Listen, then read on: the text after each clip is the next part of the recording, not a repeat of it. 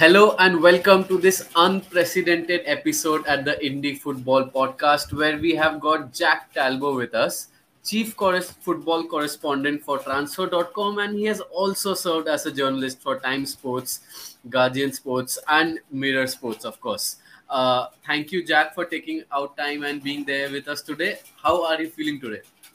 I'm good. Thank you very much for the invite. I know it's been a long time coming because we've been discussing it for a while, but we've had a cancellation my end, cancellation your end. So, yeah, it's good to be on. Thank you for having me. Yeah, Nukar sir, Priyul, I know for a fact that you were particularly enthusiastic to have Jack with us on board, especially during the transfer window or the last couple of months where we had so much to speak for different teams across the globe.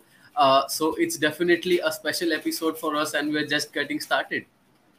Absolutely. At the start, I remember Jack was mainly giving out a lot of news regarding Newcastle. I think it's his favorite club, if I'm not wrong.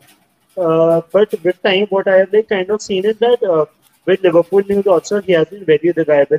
And I, for myself, look forward to news from, whatever transfer saga is going on and throwing in some of the explosives recently, Jack told us about the Dewsbury Hall that there was a thing going on and all. And he's doing a brilliant job here. So it's great for us to have him on the podcast. We have had some really good guests, but I think Jack definitely, just is for me in the list of the most eminent guests that we have had. And thank you so much, man, for taking out the time. It's a pleasure having you here. Thank you for your kind words. Thank you so much. Definitely, because we feel that let's start from the beginning. Having a journalism degree myself, Jack, please help us go through your career as a sports journalist. How did it start, and where did the thought come from? And of course, you are doing pretty well for yourself currently. But tell us a bit more about the genesis of this career option. I was at university and I wanted to become a film writer, and I realised that it was probably a bit too hard to break into film. And so I knew I liked writing and I knew I liked football. And I think it was April 2015. I remember sitting there and just thought I should put them together and just become a football writer. And so I went to games in Manchester, non-league games, 500 fans, that kind of thing.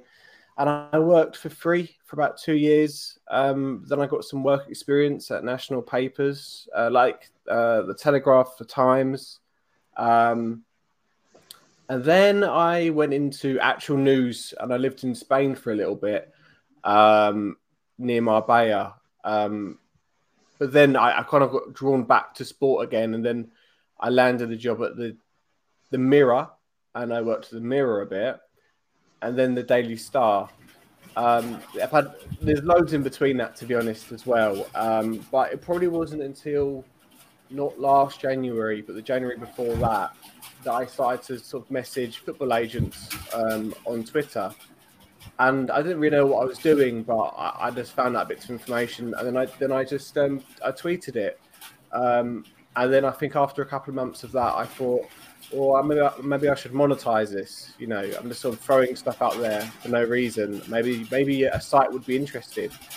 And it just so happens that Football Transfers was only a year old, and I knew the editors all of them quite prominent editors, and I started doing bits from them.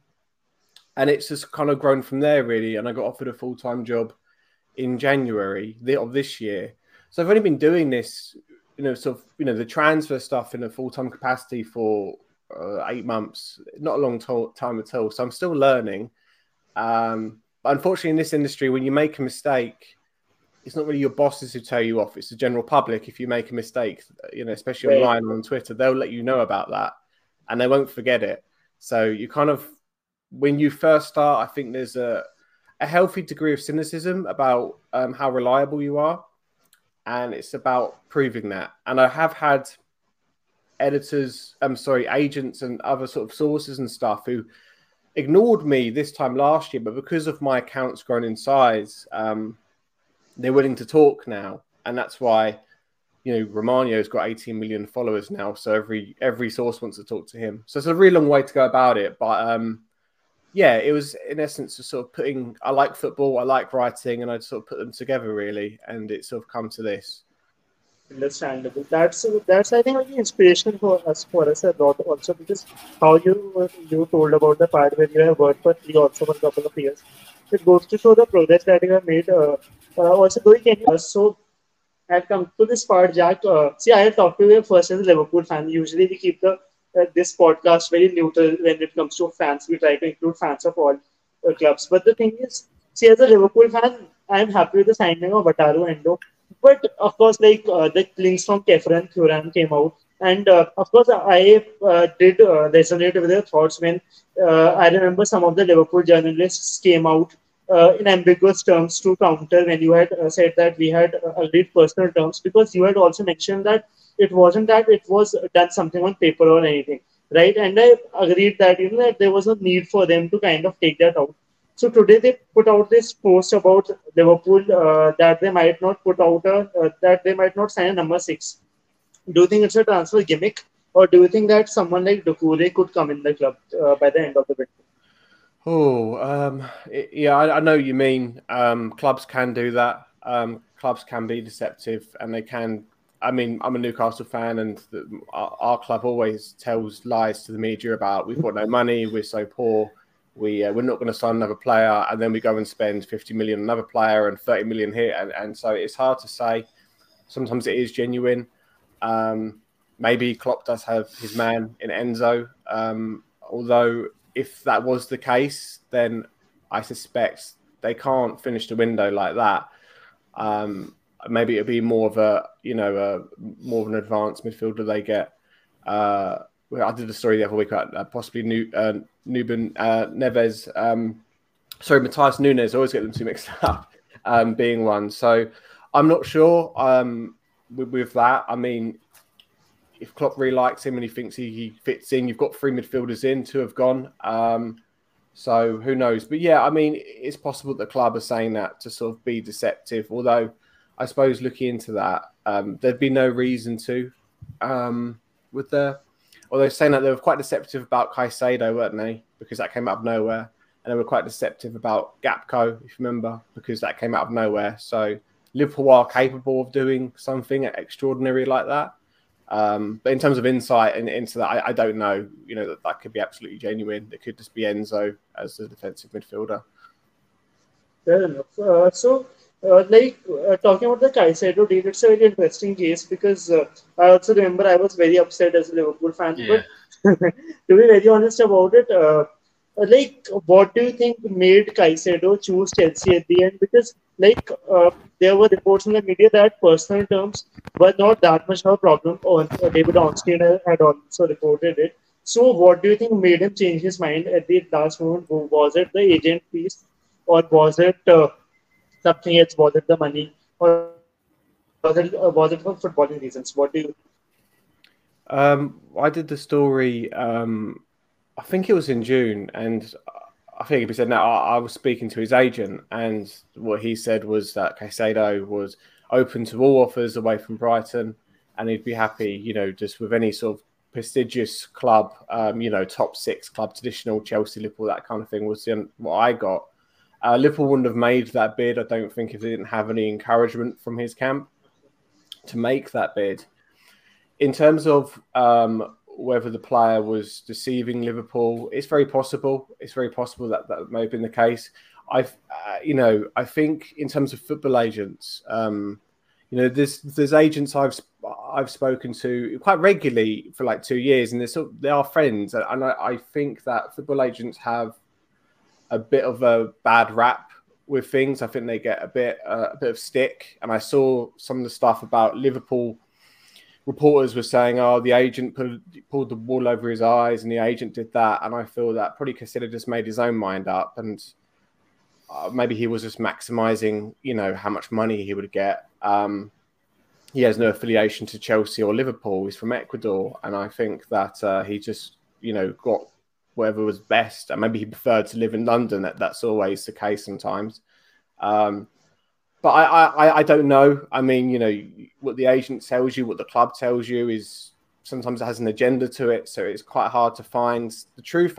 what I always try and say is, weigh everything up. Don't just listen to me or even Romano. Just weigh things up. But as it is, Chelsea spent £115 million on a player who's probably worth about half of that, I'd say. So it's not bad going. And I think the bid, if anything, that you made does show that you do have money there.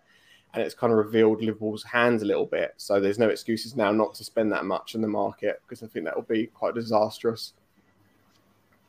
Yeah, I mean, that's interesting that you mentioned that, because I feel when you, all of us, anyone in the football world currently speaks about huge amounts of money being spent for a particular transfer, and then somewhere down the conversation people also probably bring up the Real Madrid and Mbappe conversation. What do you, and since you are particularly in the game, what do you know from the sources, and how do you look at the entire Kylian Mbappe Real Madrid situation, which has, in my opinion, already etched itself for posterity, because everyone keeps talking about it, and yet it does not seem to even happen anytime soon.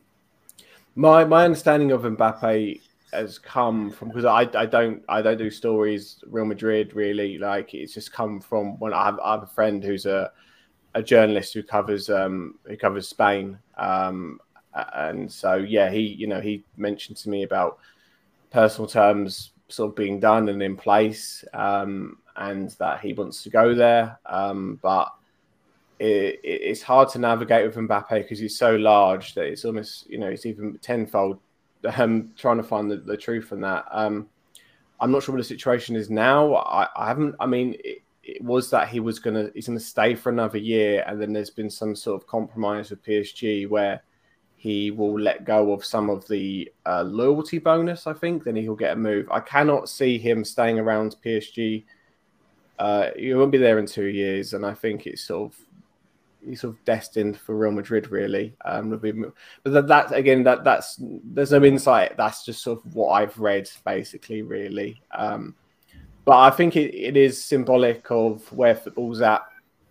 These types of stories of players being bigger than the club and loyalty bonuses of £60 million is unthinkable. I think 20 years ago, a transfer story was quite, a club likes a player and a deal would get done. Whereas now there's so many different facets to it, and it's always vastly complicated. And I think we've seen it with this window, Caicedo you mentioned earlier. But every story is just so multi-layered and stuff.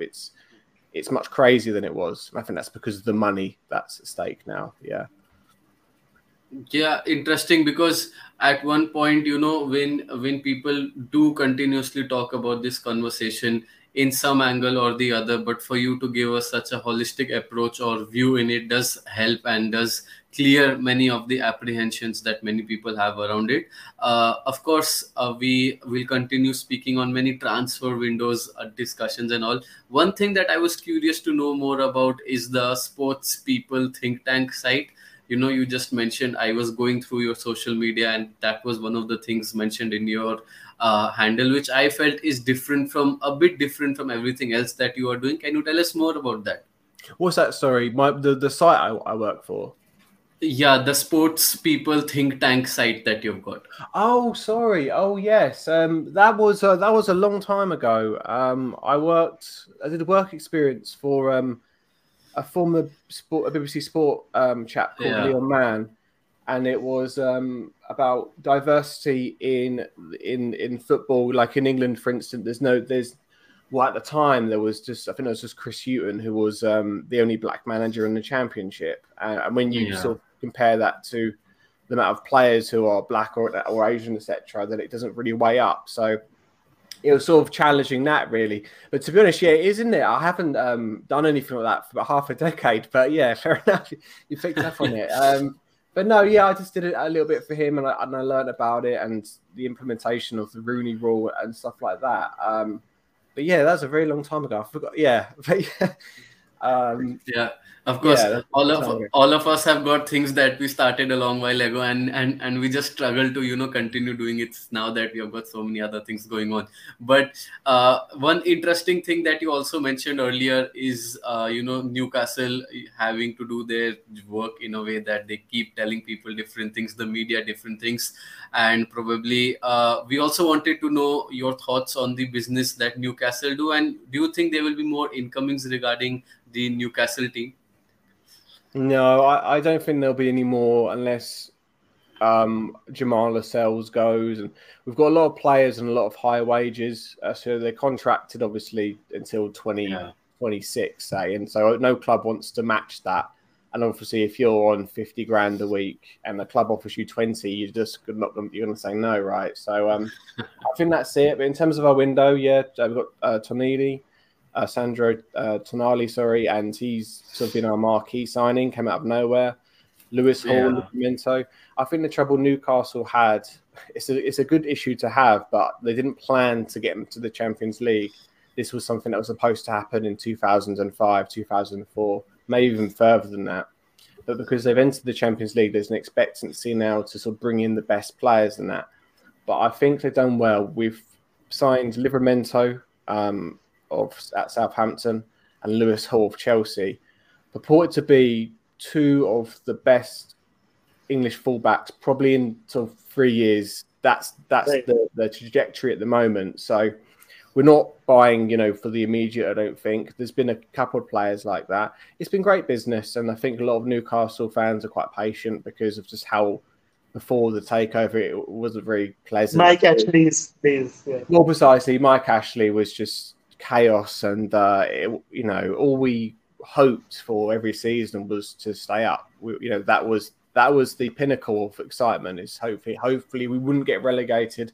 Of course, we did twice, but we always came back up. So it's much better, and I think our recruitment is.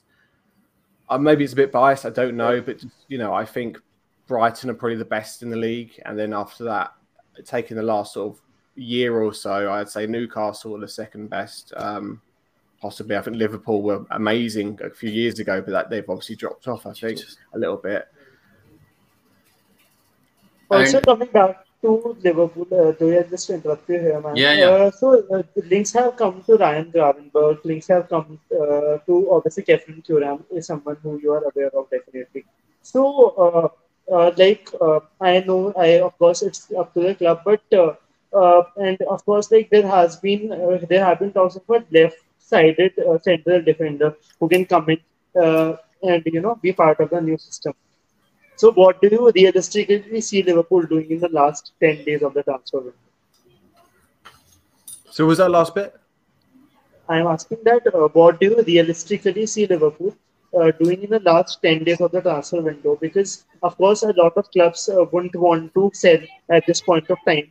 So, what do you think they are going to do? Like, what are your predictions with it, considering how they have been in the market? In terms of their transfer business, Yeah, what I think they do, yes, of course. So obviously they've got Enzo in. I think it's quite obvious they've got a fair bit of money after the big bid on Caicedo. They won a left. I think they're after Levi Colwell, but that they obviously signed a fresh deal. Then they tried Caicedo. I think what Liverpool are going to do now is be a bit more of a guessing game because they're going to keep their cards really close to their chest. You mentioned Keprin Thuram. That's someone they agreed personal terms with verbally, and then they moved away from him and got Dominic Szoboszlai. And but there's been murmurs that they might go back in for him. And he was always expected to leave Nice this window, but it just hasn't happened. Tobido as well. So he could be snatched up for 35 million.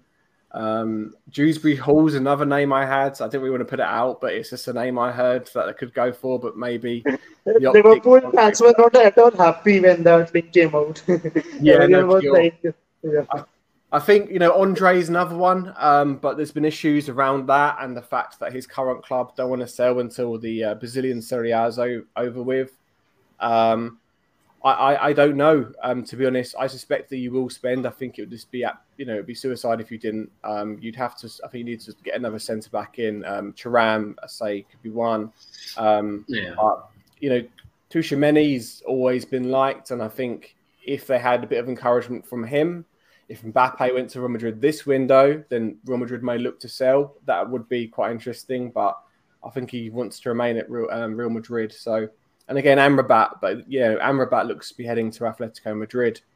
So, and then there's Gravenberch as well. But again, Gravenberch, I think he'd rather go to Man United because of the relationship he has with Ten Hag.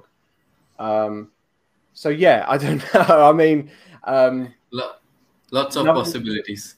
Yeah, I suppose so. I think Liverpool quite open before, and now it's sort of been closed up as a result of the Romeo Lavia stuff and Caicedo. It just hasn't worked out for them, and I don't think they're going to be briefing like their major targets again. I think they're just going to need to get it done without talking to the media about it. So, but I suspect they will get something. I think they will spend money. I think they've got one or two aces up their sleeve that they'll deliver. But in terms of names, other than sort of Thuram that I've mentioned, Kone, possibly from Gladbach could be one. But nothing substantial I've got on that front at the moment anyway. Yeah, before we take up the conversation Anuka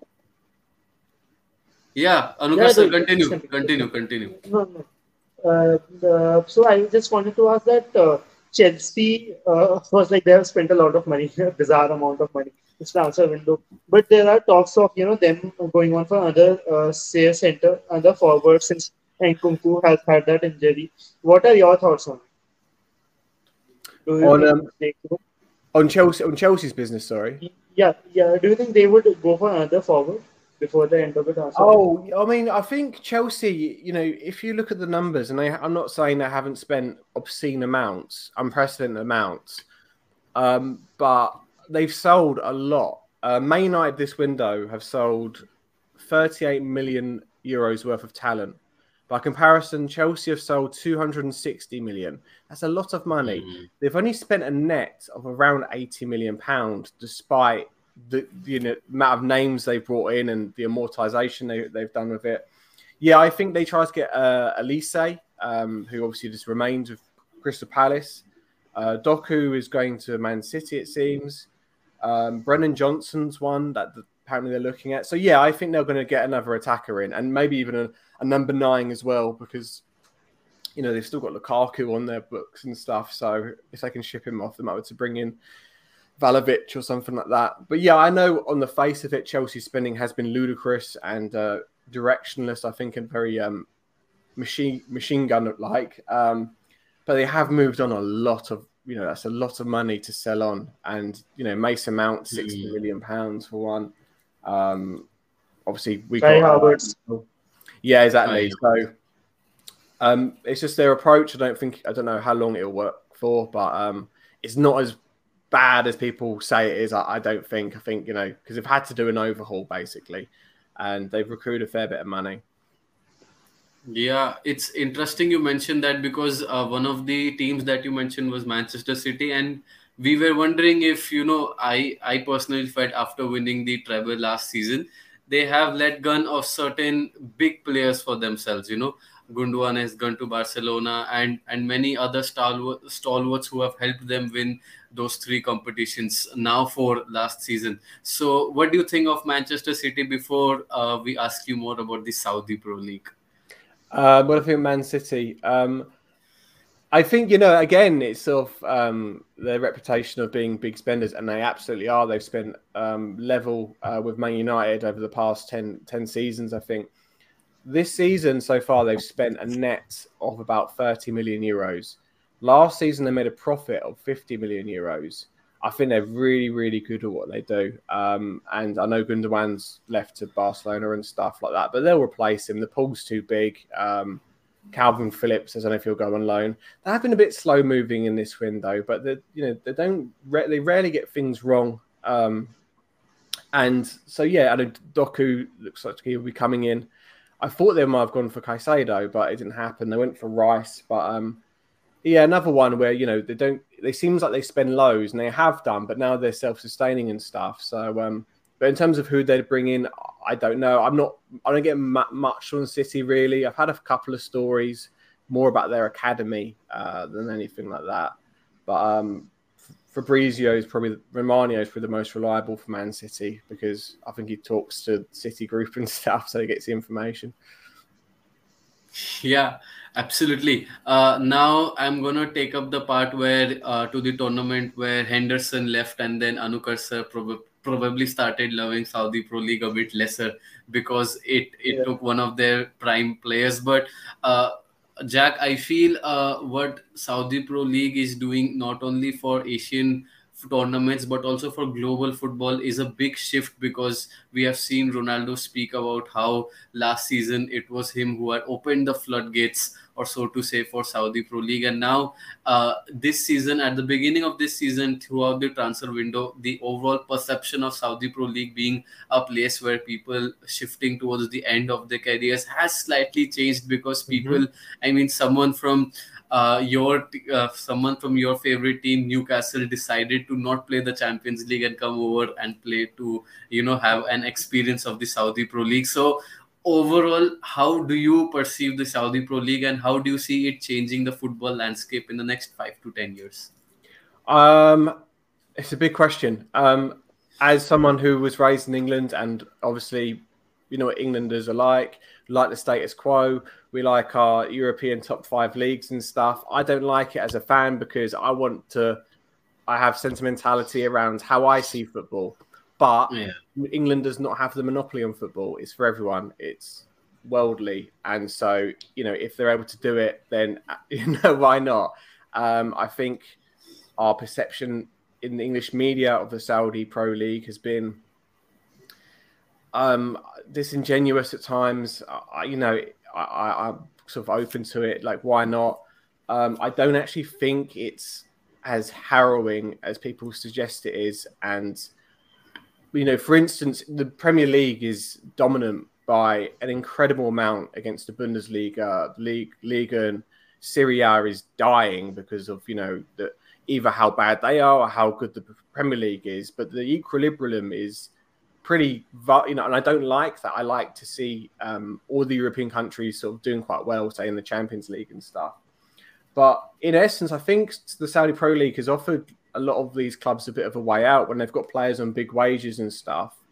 And I'm hoping that it is able, for clubs in the Serie A and stuff, they're able to generate money in which they can compete against the Premier League via the Pro League.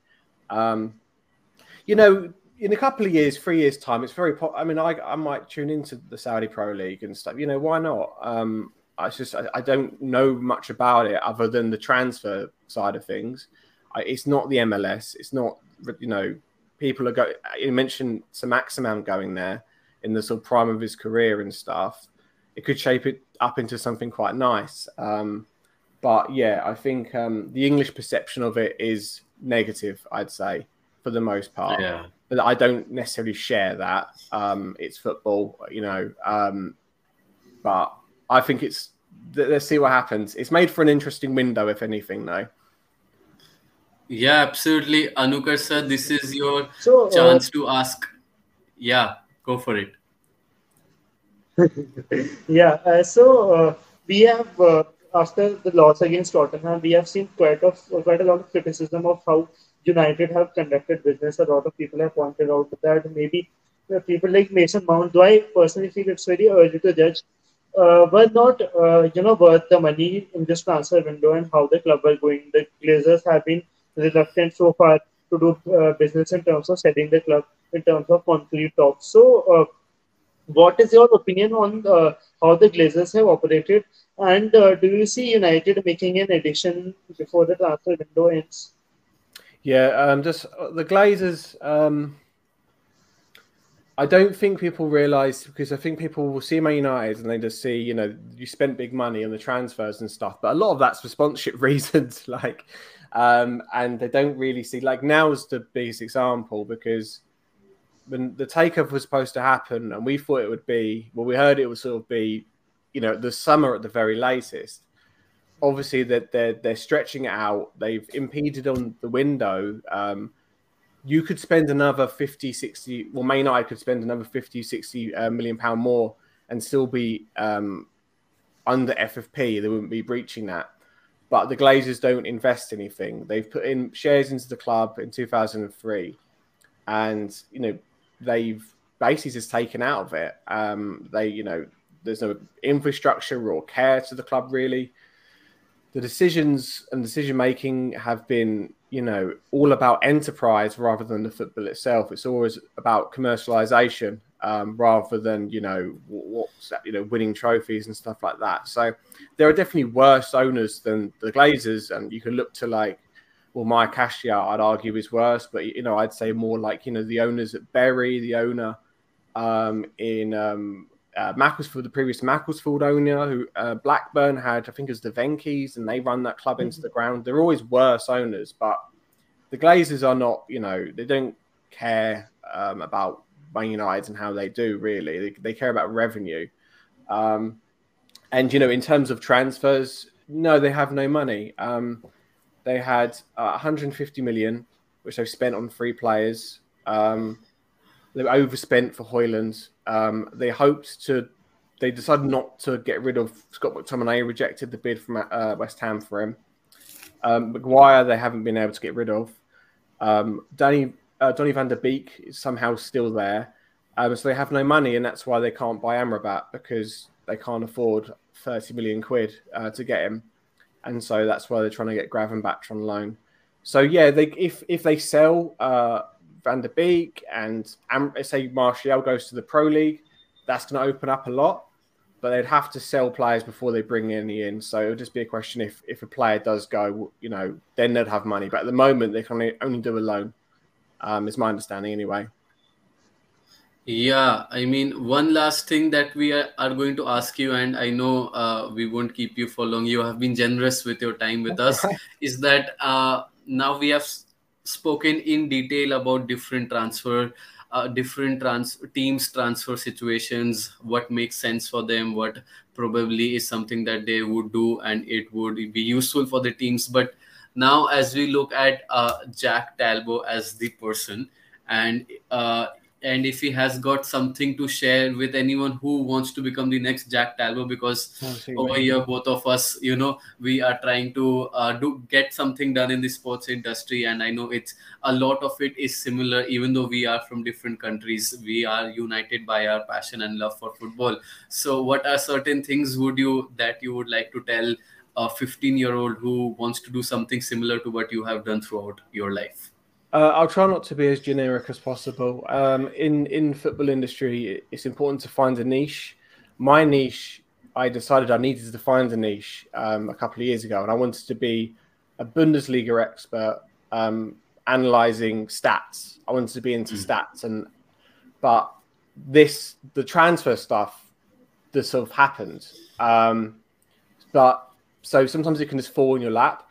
The most important thing is in this industry as well is because you will eventually make it in this industry, but you just can't give in.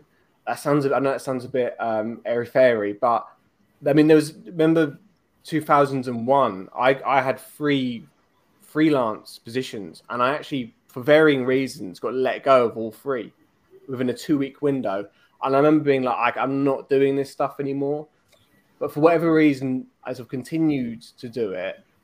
And after it's been 8 years of doing it, I finally got to a position where I really enjoy my job, and I'm very fortunate and grateful to have got here. But I wouldn't have dreamed of being where I am now, even like 3 years ago. So you just got to find your niche, and just all the failures and stuff. You embrace failure. I think that's quite cliche, but you're going to get knocked back so many times and feel like, oh, what can I do? And you're going to feel hopeless. But if you just keep in there constantly, things evolve and things change, and opportunities do open up. And then you get to a position where you want to be and enjoying football and going to games or whatever you want to do. So do it for yourself as well. I think it's important to not just do it for money, but, you've got to have a passion for it as well. And don't be scared to put stuff out there, because online's like, people will love to criticize you, but just don't take Twitter seriously or anything like that. It's not real life. And yeah, I think I chose to do this because I thought I didn't want to work in the sense that and it's true, I don't really work now because I enjoy it so much. I don't really wake up like, oh, I have to go in for my job. I just wake up and I kind of like have a bit of fun, and I go back. Sometimes it's stressful, so yeah, it's a bit of a blabbering speech, but that in essence is that just sort of hang in there, even if it takes up to 10 years, and sometimes it can. But if you just make the right decisions over and over again, eventually something clicks, I suppose. Yeah, Anukar sir, I think that's a beautiful way to summarize the episode, and we are going to remember what Jack just shared. Absolutely, man. I mean, honestly, see, like, of course, as it is supposed to be, really view Jack in the highest of esteems. And honestly, like, he has done justice to what we think about him. Thank you, Jack, again, once again, for taking out the time, the words you have spoken, the transfer news. It has been a pleasure. Like for a rising football podcast in India, a country which has just come into the top 100 when it comes to Indian football. Me and Doipan, like we have a team also of 4 or 5 people. We are really trying to do something about football in India, and it's people like you. It's like the things you do, like your kindness is something which we will always remember because this is what we want to do with our podcast. We want to make it super big, and it's all about connecting football. Like I loved your view about the Saudi Pro League because football is for everyone, and I think you with your words have just kind of epitomized it. So thank you so much for coming to the Yeah. Indie Football Podcast. It has been a pleasure. Thank you very much for the hospitality and the kind words. I've really enjoyed it. Thank you. Yeah, till then, till the next week when we have another inspiring story, or someone who breaks down the transfer windows just like Jack has done for us. Thank you everyone for tuning in. Do follow us on our social media platforms: Twitter, Instagram, LinkedIn as well. And yes, we are looking forward to seeing all of you soon. Good night, take care. Thank you. Thank you.